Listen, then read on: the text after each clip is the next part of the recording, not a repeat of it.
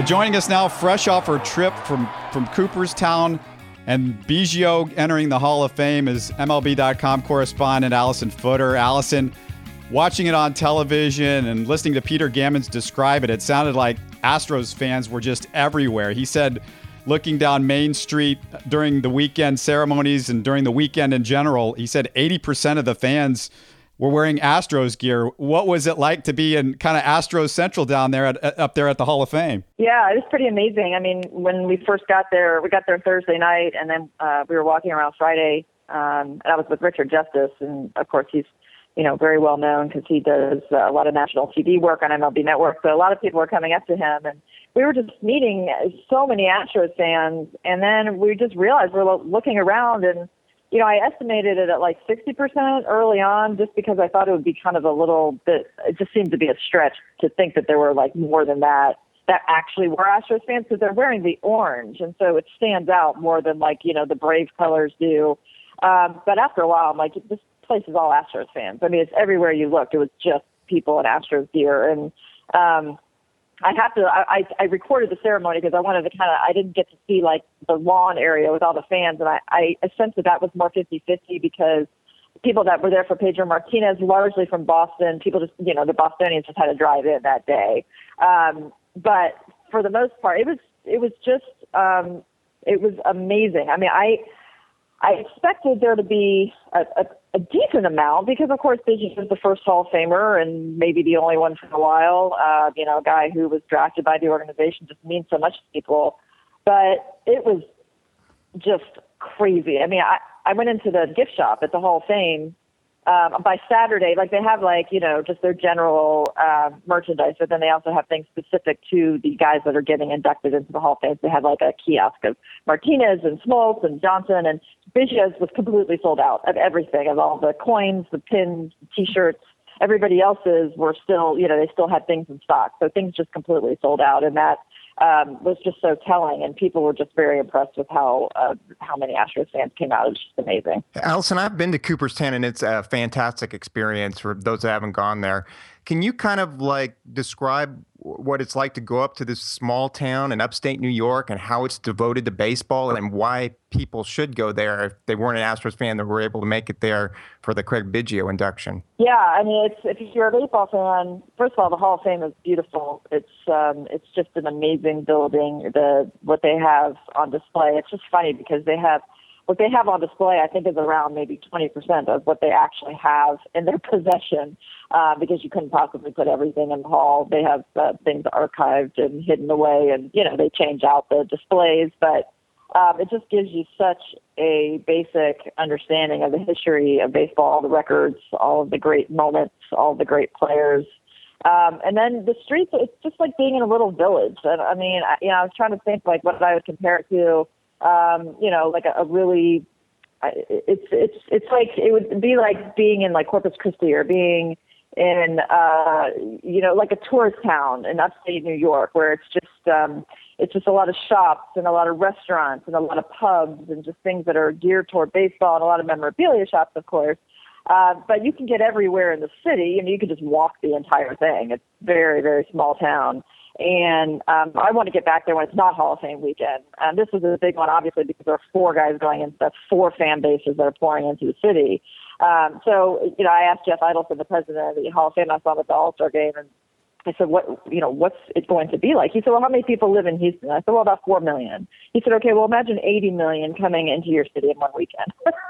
And that's kind of what it is. It's just wall-to-wall people everywhere you go, and it's fantastic. You wrote about fans from Houston that drove 25 straight hours to get to the Cooperstown for this weekend. Tell that story. That's a great story. Yeah, so there's this bar in the heart of Cooperstown called Cooley's, and it just kind of became like an Astros headquarters. They were able to get the Astros games on TV, so a lot of Astros fans just kind of congregated there.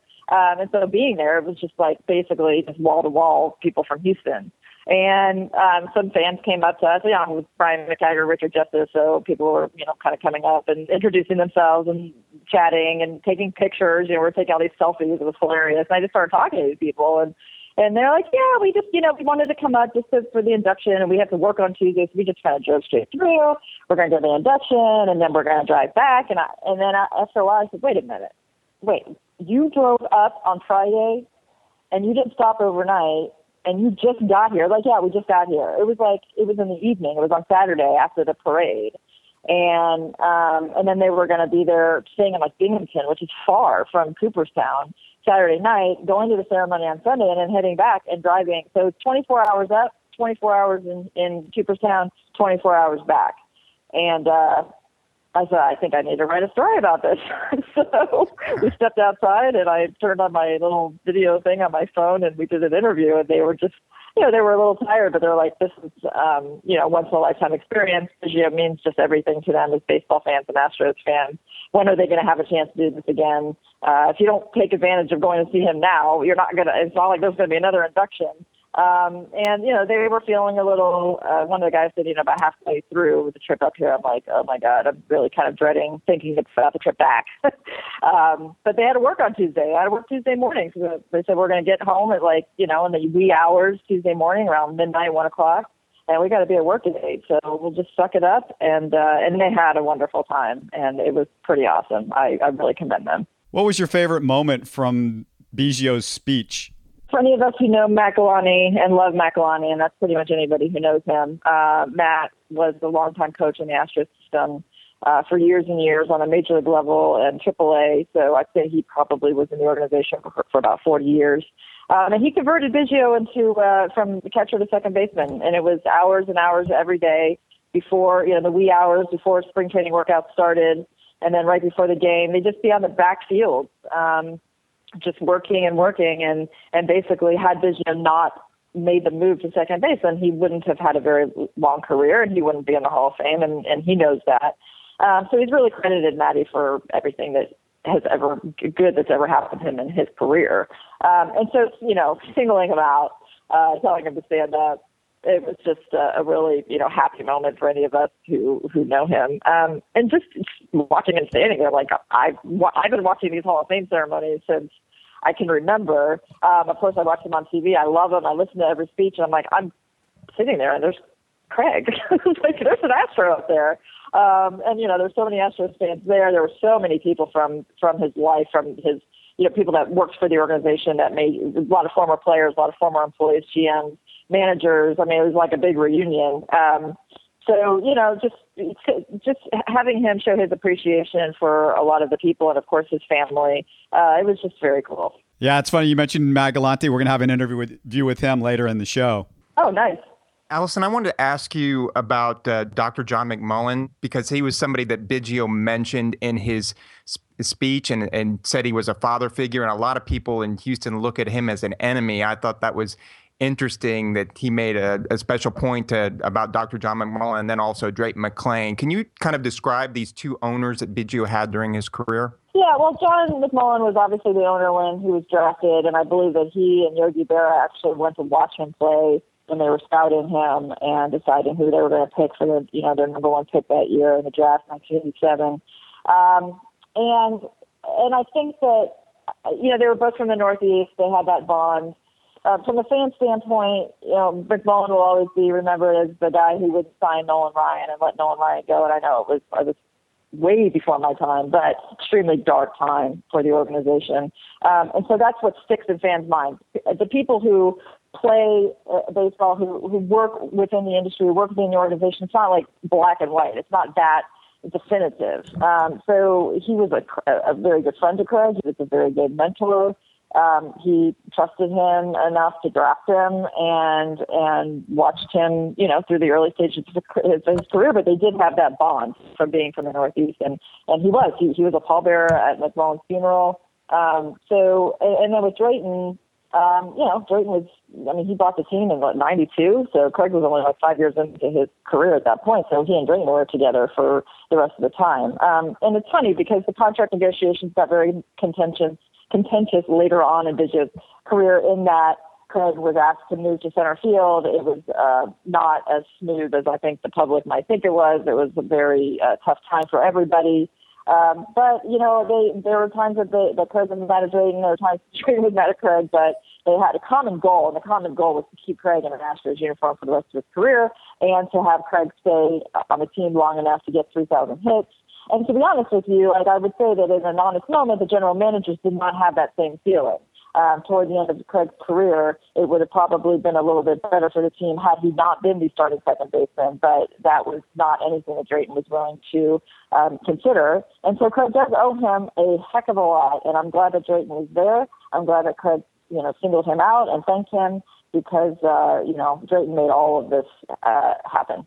When we think of the Astros, too, during that era, we always think Biggio and Bagwell. Bagwell was there at the ceremony. You probably had the opportunity to talk to him. Can you tell us about him these days, Jeff Bagwell, and do you think he'll finally someday have his chance at Cooperstown as well? Well, I was talking to somebody who works in media relations at the Hall of Fame, and he's like this savant when it comes to just understanding the history, everybody's numbers, where they fit into the history, and he is convinced that Bagwell's getting in probably in 2 years. He said there's only been, two guys who have gotten as high as 60% of the vote and then not eventually been voted in. So he's pretty convinced it's going to happen. I would think that Jeff has, I don't know. I've been a little bit skeptical. I don't feel that his chances are that great. I think they're more like 50-50. But next year on the ballot, the only first ballot surefire guy is Ken Griffey Jr. And then most believe that Mike Piazza will be getting it next year because I think he came close to 70% of the vote this past year, so that is almost a guarantee.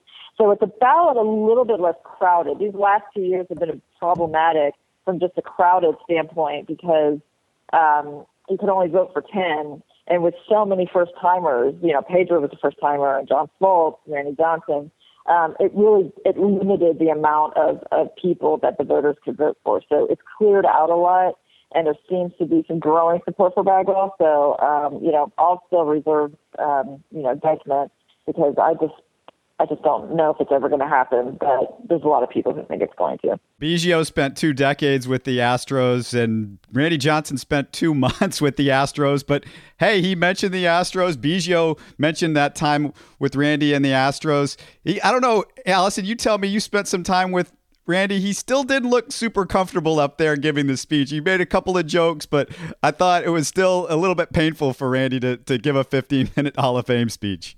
Look, my exposure to Randy Johnson was when he was here in 1998, and I was the low person on the media relations totem pole. It really did not really cross paths with him very much. My boss was like the Randy Johnson guy, and then the other 2 of us handled the rest of the 24 guys and, traveling with the team and doing the game notes and everything. But so he didn't even remember me. I met him when I went over to Austin to do a story on him and Geddy Lee, as we talked about. So, and he had, I said to him, I was working for the Astros in '98 when you were there. He goes, yeah, that's too much of my entire career. I'm like, well, that's for sure.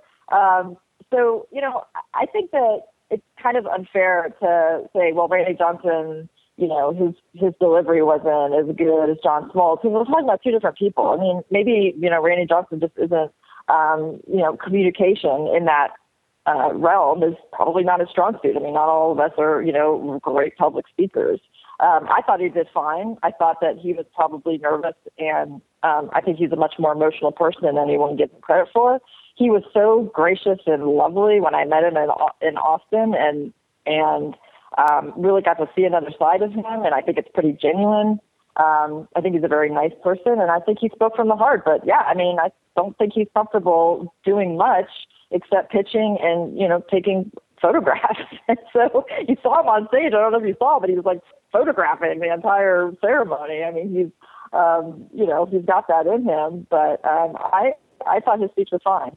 Hey, the Astros had such a huge season this year, Allison, that I got some bad news for you. Your tickets to the Taylor Swift concert at Minute Maid Park around playoff time are changing right now, so you're going to have to make other plans.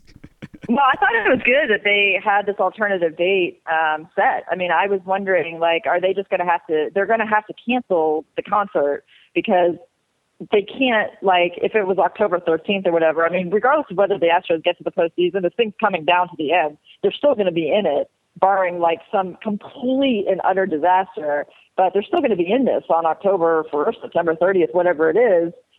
even if they miss it. So you can't like just wait, on October 3rd, if this thing is decided and they miss it, they don't make the playoffs on the very last day of the season, and you can't be like, okay, Taylor Swift, you can come in 11 days.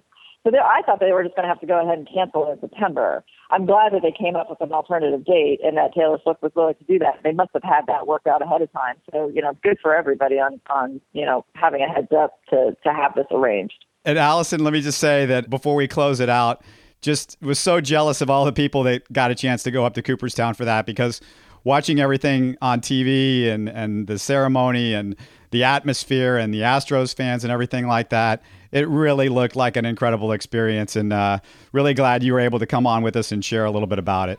Yeah, thank you. I'm glad I was able to be there, and I'm glad I could talk about it a little bit and bring some insight.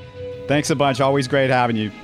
Thanks for listening to Houston Sports Talk, and make sure to check out our show Tuesdays at 9 p.m. and Wednesdays at 8 a.m. on K-Breeze Sports 106.1 FM. You can download Houston Sports Talk on iTunes or with our brand new free Houston Sports Talk app for Android users.